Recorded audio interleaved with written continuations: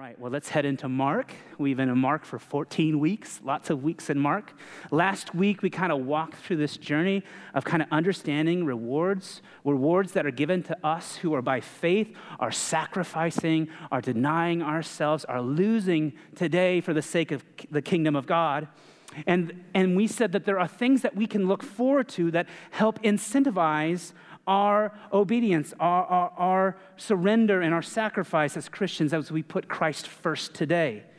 But in that pursuit, it's important that we keep the right motivations and the right heart, that we never put the reward above the rewarder, because the rewarder in Christ is always more satisfactory than any reward that we must get or might get. And so today we then walk into chapter 11 in the Gospel of Mark. And we're going to be heavy on interpretation today. Mark 11 is a very kind of difficult passage to read, and it is probably the poster child for keeping Scripture in context. It's the poster child for reading Scripture inside of the context that was given. There's some deep and profound meaning when we do that. So we're going to engage a lot on interpretation today, because we believe that good interpretation creates God-inspired inspiration that leads to better application of the Word of God. And so I'm going to just reveal to you my inner nerd, my inner historical nerd when it comes to Scripture. Sometimes I mask that a little bit for comprehension, but today I'm just going to let it fly, because the depth of the history behind what's going on in these stories is important for our understanding. And so lots have happened here before we get to 11. Jesus, after we kind of did our conversation about the rich young man, and then we talked through rewards. After Jesus, for the third time in his life, tells his disciples that, look, I'm going to die. If you haven't figured this out yet, I'm going to die, and I'm going to be raised from the dead. They still don't get it. And then he heals a guy named Bartimaeus who's blind. And then Jesus has this, what we call in Scripture, the triumphal entry. It's in every gospel. It's one of only a few stories that you'll find in Matthew, Mark, Luke, and John. It's an important event for Christians. Jesus goes into the holy city of Jerusalem. And we know that Jesus is going there for a reason. He's on his way to be tortured and executed and killed, to pay a ransom for our sin and our disobedience. And so there are people in this day, the religious elites, that just want to end this fool's ministry, and they are going to try to arrest him and just end it, kill him. And they think that that's just going to quiet everything down. But what they learn, in fact, is that actually unleashes a new kingdom, a kingdom where death and sin is no longer reigning over us, and righteousness is now dealt by grace and not by merit. And so we pick up in chapter 11, Jesus is entering into Jerusalem. This is the beginning of the Passion Week. This is Sunday before the resurrection the following. This is the last week of Jesus' life. This is the Passion Week. This occurs right around April, right around the timeline of April, and we find ourselves 5 days away from the crucifixion of Christ. And so there's a lot that takes place within this week, and there's a lot that takes place after his death and resurrection. And so we're going to be in Mark for the next 2 weeks, and then we're going to take a break, and we're going to talk about spiritual sight, and then we're going to actually come back to Mark a month before Easter begins. So we're going to drop this for a little bit, but we're going to complete this right around Easter as we head into the crucifixion. And so I'm excited to kind of get back into it here. What seems to be a while. Somebody asked me, they thought I said that we were going to be in this till Easter. We're not going to be in this till Easter. We're going to take a break here. And so Jesus comes in chapter 11. He comes riding in what they call a colt of a donkey. It's a donkey that's never been ridden before. And so he comes into this holy city, and there are around him Jewish people. The nation of Israel has gathered because they are celebrating. They're parading around this man who is following prophecy, riding in on a colt of a donkey. This is prophetic. The king would come to the temple. The promised Messiah would come to the temple on a colt of a donkey that's never been ridden before. This is Jesus fulfilling prophecy, and they are shouting at Hosanna, blessed is he. They're just parading around Jesus. This is it. Finally, it's happening. They're putting robes on the ground. They're like putting the red carpet down. So Jesus is here. We're going to put a red carpet for him to get to the temple, because they had an expectation of what was going to happen through Jesus that was a misinformed perspective. On one hand, you've got the risen Savior, Jesus Christ, who is coming in, riding on a donkey, He is the anointed Savior. Jesus Christ means literally anointed Savior, and he's entering into the holy city as what would be thought of a conquering king, and they're celebrating him.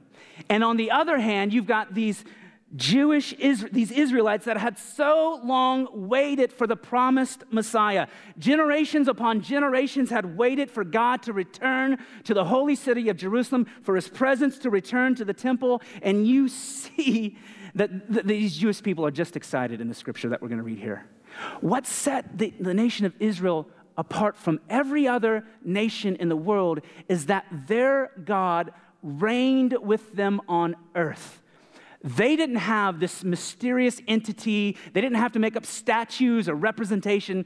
God himself literally presided, and his presence was in the temple. He was with them. That's what makes them different. And so here's Jesus heading towards the temple.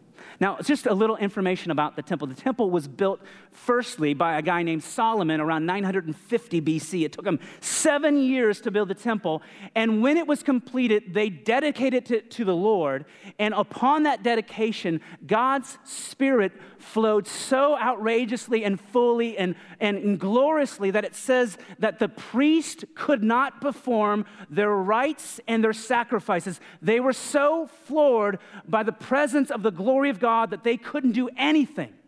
It was that powerful. And so God is in present with them in the temple. And then we learn this about the nation of Israel. In the Old Testament, we see that they become unfaithful. They begin to worship false gods. They worship idols. They fall into idolatry. And then God hands them over in that to another nation. He has them conquered by the Babylonians in 600 BC, and they destroyed the temple. The Babylonians they burned it to the ground.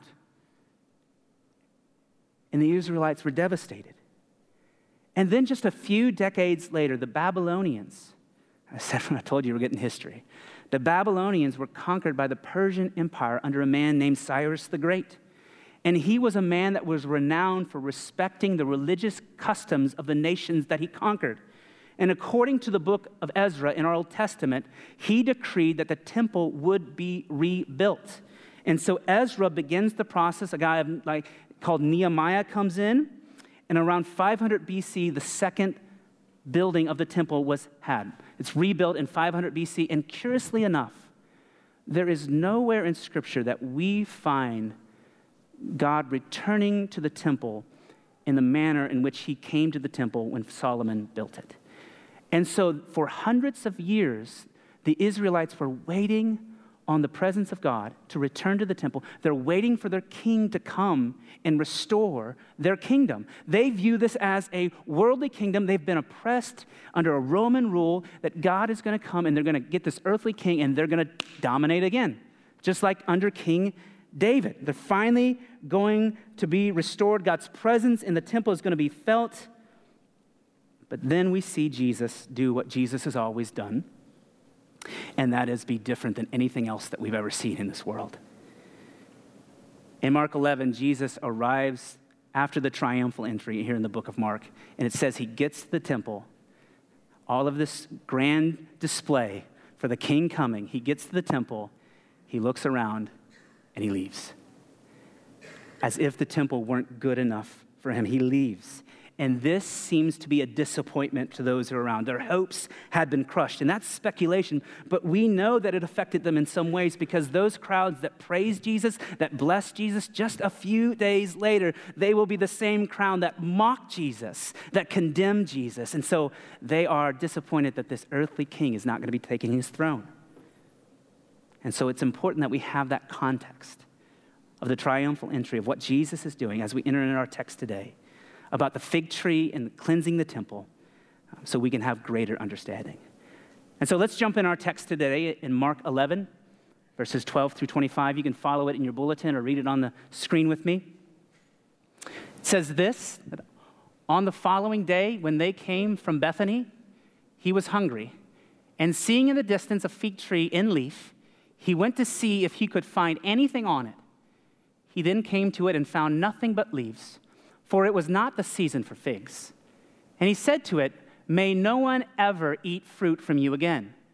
And his disciples heard it. And they came to Jerusalem.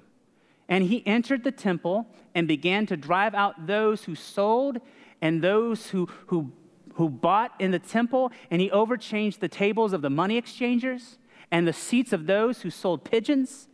And he would not allow anyone to carry anything through the temple. And he was teaching them and saying to them, "Is it not written, 'My house shall be called a house of prayer for all the nations'? But you have made it a den of robbers."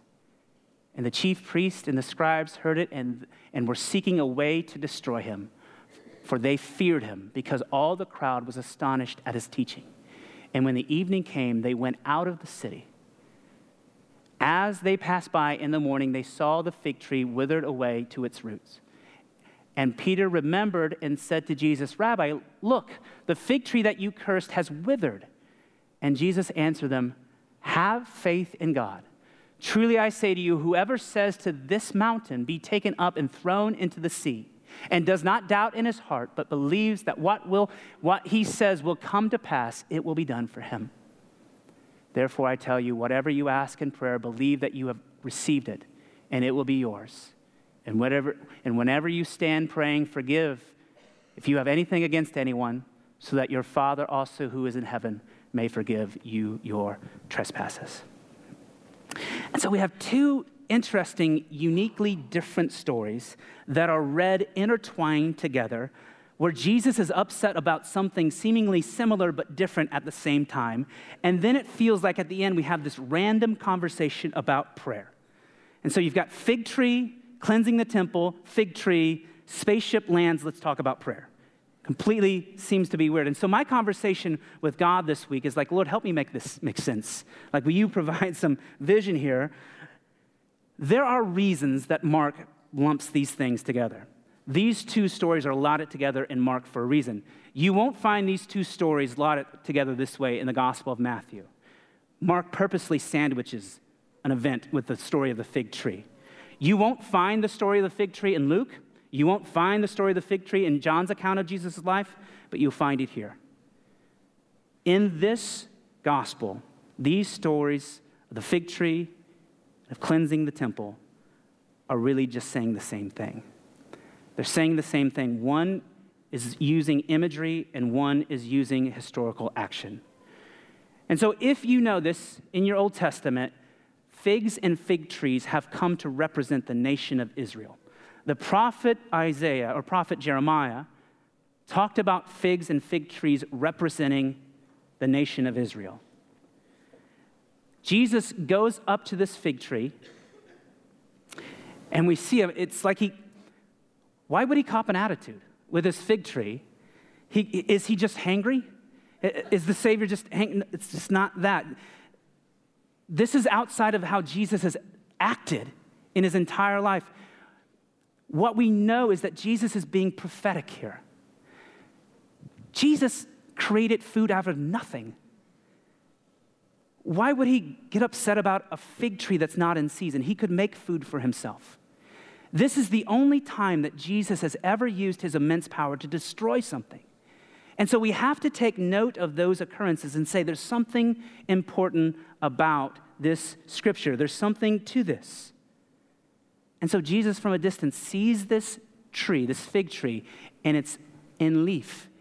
From a distance, it looks really good. But upon closer inspection, Jesus finds that there is no fruit on the tree. But yet, it's almost like Jesus expects to eat something.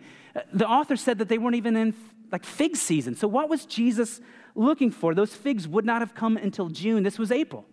And I'm not some sort of closet arborist that I know a plethora about fig trees. I did a lot of research on this. What's going on with Jesus here? Well, what's interesting with fig trees is that they produce two crops in a year. One crop is produced off the old growth, which would make this small green ball that would not be super edible, but it still would be fruit. The farmers would not harvest them. They would let them fall to the ground. But it's also known that people who are travelers, who are hungry, who are starving, they would take these small pieces of fruit that were sour and acidic, and they would eat them to have some sort of substance. We know that if the fruit of the vine, if the first fruit of the fig tree does not appear, there is no way that new growth figs will appear. And so if you don't have old growth crop, you're not going to have new growth crop. And so when Jesus comes up, he notices that there's none of this first crop. And he knows that it's not going to produce any fruit. And so Jesus, he curses it. No one may eat from you again. And so I want you to understand that this is symbolic of the nation of Israel. That from a distance, if you read your Old Testament, if you know the New Testament, they from a distance looked really good. They looked like a fig tree in leaf. They looked like they were blossoming and flourishing. But upon closer inspection, they were dead on the inside. There was no fruit to be found. Their works were hollow. Their pride was immense. They were barren and dead on the inside. They couldn't even see God himself, the Savior Christ, in the midst of them. And when Jesus curses this tree, he is pronouncing to all of us that God's salvation is no longer found alone in the Jewish people, but instead, God's salvation is handed to the world by faith in Christ. This is the imagery of Jesus changing everything on the cross, a work that he's about to do in 5 days. It's no longer about looking the part or appearing the part. It's about faith in Christ. And then we see Jesus move into the city of Jerusalem. And the city of Jerusalem would have been abuzz at this time. This is right around Passover, one of the most holy days of the year for the nation of Israel. And so people would come from all nations who were of the Israelite tribe. They would come from all nations as a pilgrimage to the temple on this holy day. And upon their arrival, they were expected to pay their yearly temple tax, which is 1/2 shekel. And so what you have is a spread out nation, the nation of Israel. They live in different countries with different currencies. And so they would come during this time of the year, and they would come to pay their temple tax, but they would have to exchange their money, their country's currency, for a shekel. All taxes had to be paid in a shekel. And so it would be like you going to Great Britain and exchanging your dollar for the pound, or to Germany and changing your dollar to the Deutschmark. They're coming here to exchange. And what the priests do next is corrupt, because they begin to assess fees and taxes on those who are exchanging their currency. They are making money themselves off of this transaction. And Jesus knows this. And then those same pilgrims would bring a pigeon or a dove that had to be pure and without blemish, and they would bring it to the temple as an offering, a sacrifice for sin and atonement. And then there would be these temple watchers, the temple inspectors that would come to these pilgrims, and they would look at their sacrifice, and surely they would find something wrong with it. And they would say that you need to throw that out, and you need to buy one here, conveniently right here. And it is astronomically more expensive than anything on the outside. It'd be like going to a ballpark and paying $10 for nachos when you know that they're worth $1 outside of it, but you're stuck there. You have to buy them. And so this is what's happening here in the temple. And Jesus is irate about it. He's angered. He's righteously angered about what is going on. And all of this marketplace is trampling on a very holy ground to Jesus. The marketplace would be established where they're selling and doing currencies. The marketplace would have been established in what they call the court of the Gentiles. I brought a map so you can kind of see this. This is the temple. You see the temple mound. That's the big structure there. And then kind of in the middle is the temple itself with the Holy of Holies. And there's a gate for the Jews, and there's a women's court. But where that arrow points is the court of the Gentiles. And this was a place for every nation to be able to gather and worship and praise God. Not just Jews, but anybody could come and worship the presence of God. And these priests and scribes had set up a marketplace and defiled it and prevented people from doing such worship. And Jesus is angered by it. He's angered by it. From the outside, that temple looks marvelous and beautiful. It's ornate. It seems like a monumental building that would fit God, except for on the inside, it was corrupt and full of sin. Upon closer inspection, it was barren. The Israelites missed it. What we know from Jesus' words and commands is that Jesus isn't as concerned with our practices and our actions as much as he is about our hearts. He wants to transform us from our inside out by giving us new hearts.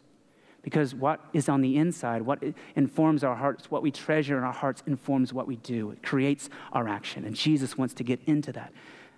The Israelites missed it. They were so full of pride and so full of self-righteousness that they couldn't even see the Son of God, the Savior of the world, in their midst. It was a nation that God loved that brought them to tears that they missed it. And then we pick up and see that the next morning we see Jesus and the disciples pass by the same tree that he just had cursed the day before. And they asked him about it. They asked him, hey, Jesus, there's that tree. And he responds with this really interesting passage about prayer. He says, have faith in God. Truly I say to you, whoever says to this mountain, be taken up and thrown into the sea, and does not doubt in his heart, but believes that what he says will come to pass, it will be done for him. Therefore I tell you, whatever you ask in prayer, believe that you have received it, and it will be yours. And whenever you stand praying, forgive if you have anything against anyone, so that your Father also, who is in heaven, may forgive you your trespasses. I think the most interesting word, in that entire passage that unlocks some significant meanings is that Jesus did not say a mountain, he said this mountain. He didn't just say a mountain, he says this mountain, and there is something extremely important in that. This passage on prayer is one that we like to take and we like to bend it to somehow be able for us to think that we can control God's will and God's person. That if I just come to God with faith, with no doubt in my heart, if I believe that it will happen, then it will happen. This is some people take this as a mathematical equation, this, and this, and God's going to give me the jackpot. And we apply this verse to multiple areas. We apply it to physical healings of our loved ones. We apply it to the word cancer. We apply it to wealth, health, and prosperity, that if I just do these things, then God's going to put out the machine what I want for him. And for many of us, the lack of the right answer to all that we prayed in that spirit, without doubting, with faith, and believing that it happens, when we don't get the answer that we desire for, it causes some of us to doubt ourselves, to say, well, maybe I didn't have enough faith. Or maybe I didn't believe that I was going to receive it. But yet still, for many of us, it causes us to doubt God. That God, I did my part. I was earnest in my prayers. I believed it. I didn't doubt. Why would you let that happen? And we began to doubt God. I held up my end of the deal. You didn't held up yours, God. So listen, does God answer our prayers? Yes. Does he want to give us good things? Yes. Does he listen to the prayers of the righteous man and give them all good things according to God's purposes? Yes. Are we to bother the Lord with what we desire and what we want? Yes. But friends, this passage is not about you getting what you want, materially or by your desires. I thought it was until yesterday. And that's why your bulletins say what they say about mountain-moving prayers.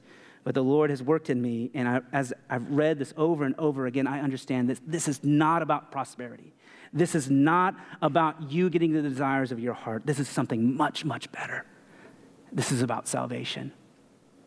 It's about God's availability to you. Because when God says you can move this mountain, he would have been on the path, the 1.5-mile trek from Bethany to Jerusalem. And he would have saw in his vision the Temple Mount where the temple sat on top of it. The same word in Greek for mount is the same word for mountain. And Jesus is saying that you can say to this mountain, move to the heart of the sea, move to the sea, and it will be done. Don't doubt it in your heart. There is no longer, what Jesus is saying, any obstacle between God and you. For so long, the temple was what defined salvation, what defined relationship with God. And Jesus is saying here, you can move that mountain. Have no doubt, because that temple, that obstacle, that mountain has got in the way. That temple has got in the way of me bringing salvation to the world. And so here we have Jesus the conqueror, the very presence of God, walking into a city that has rejected him time and time again. And he is saying, I reject this. And he's going to move the obstacle that has so long stood in the way of all the nations coming to God. Christ on the cross, through his death and his resurrection, for all intents and purposes, removes the significance and the importance of the temple in areas of salvation and relationship with God. God's presence no longer lives in a physical building or a place, but it rests in every son and daughter who confess by faith that Jesus Christ is Lord. We are the temple of God's presence. There is no physical building anymore. And so God is saying, you can toss that mountain into the sea because I'm making myself accessible to you. And if you have faith and don't doubt it, and if you believe and how you have received it, it is yours. He is not taking a physical throne in the temple, but rather God himself is taking up a spiritual throne. It's a spiritual kingdom in our hearts for those who trust by faith. There are no more obstacles between you and God. There is nothing that separates you from his redemption and his love. There is no mountain in the way. He has removed it all. You have access to God by faith. Don't doubt it in your heart. Believe it as if you received it, that he is yours. It is not about status. It's not about title. It's not about power. It's not about birthright. It's not about being right in the eyes of the world. It's about him and faith in him. It's about loving and knowing a Savior that has gone so far to reach you. That God has thrown every mountain and obstacle and hurdle in your life away so he can have relationship with you. And he's still doing it today. Friends, there is nothing that you could have done that far exceeds God's ability to rescue you from. There is nothing that you could have done that would stop God's loving love for coming to you. There is no mountain that is in the way of God coming to redeem you. By faith, he's made access to him, thrown it all into sea, and he's still doing it today. When I was in college, I remember one of my dorm mates, he came into my room and he kind of noticed a Bible and he noticed some other Christian literature, and we just began to have a conversation. And in that conversation, he said this phrase, and I still remember it today. He said, I don't think that God can forgive me. I've done way too much. There's no way he could forgive all that I've done. And maybe you've said that. And maybe you think that.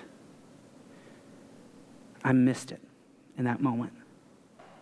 I didn't muster up enough courage to tell my friend that there is nothing that separates you from the love of God.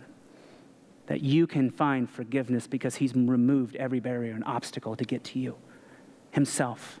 I missed that opportunity to tell my friend that. Friends, I don't care what you've done. I don't care where you're at. You have access to the Father. You have access to the Father by faith. You have access to wholeness. You have access to forgiveness through Christ our Savior. He was rejected and despised in this world so that you would not be rejected and despised in his kingdom. And through his death, you can receive life. God has chosen to move his plan forward by using imperfect people like you and I, because that's what Jesus does. He does everything different than we thought he would do. He flips everything on its head. And so, friends, this passage is not on prayer as much as it is on how great our God is. It's not about you being able to control God, but you understanding that your God has come so far that he's moved every mountain in your life to redeem you. And he asks us in that, as you remember the overwhelming portion of forgiveness that he's given to you, that you, as a forgiven follower of Christ, would forgive those who trespass against you, as a sign that you understand of how far he came to get you and how much he moved to bring you to him. So today, as we wrap up, I know this is a weight in our life, that you think that God could not possibly love you because of what you've done. And it's so untrue. He's moved earth and mountains and heaven to get to you. There is nothing that he can't overlook and redeem in your life. And we surrender to that because it's beautiful. A king rejected for us, and we get to celebrate him. And so today, as we end our time and sing to our King, I want you to speak to your heart and remind yourself that there is nothing between you and God. He has removed every obstacle and every mountain in your way. Do not doubt it. Believe it as if you received it, and it is yours. Salvation is yours today. And don't leave here today without saying to somebody that I said yes to Jesus, because we want to walk with you. And so let's rise here today and let's worship our King as we end our time.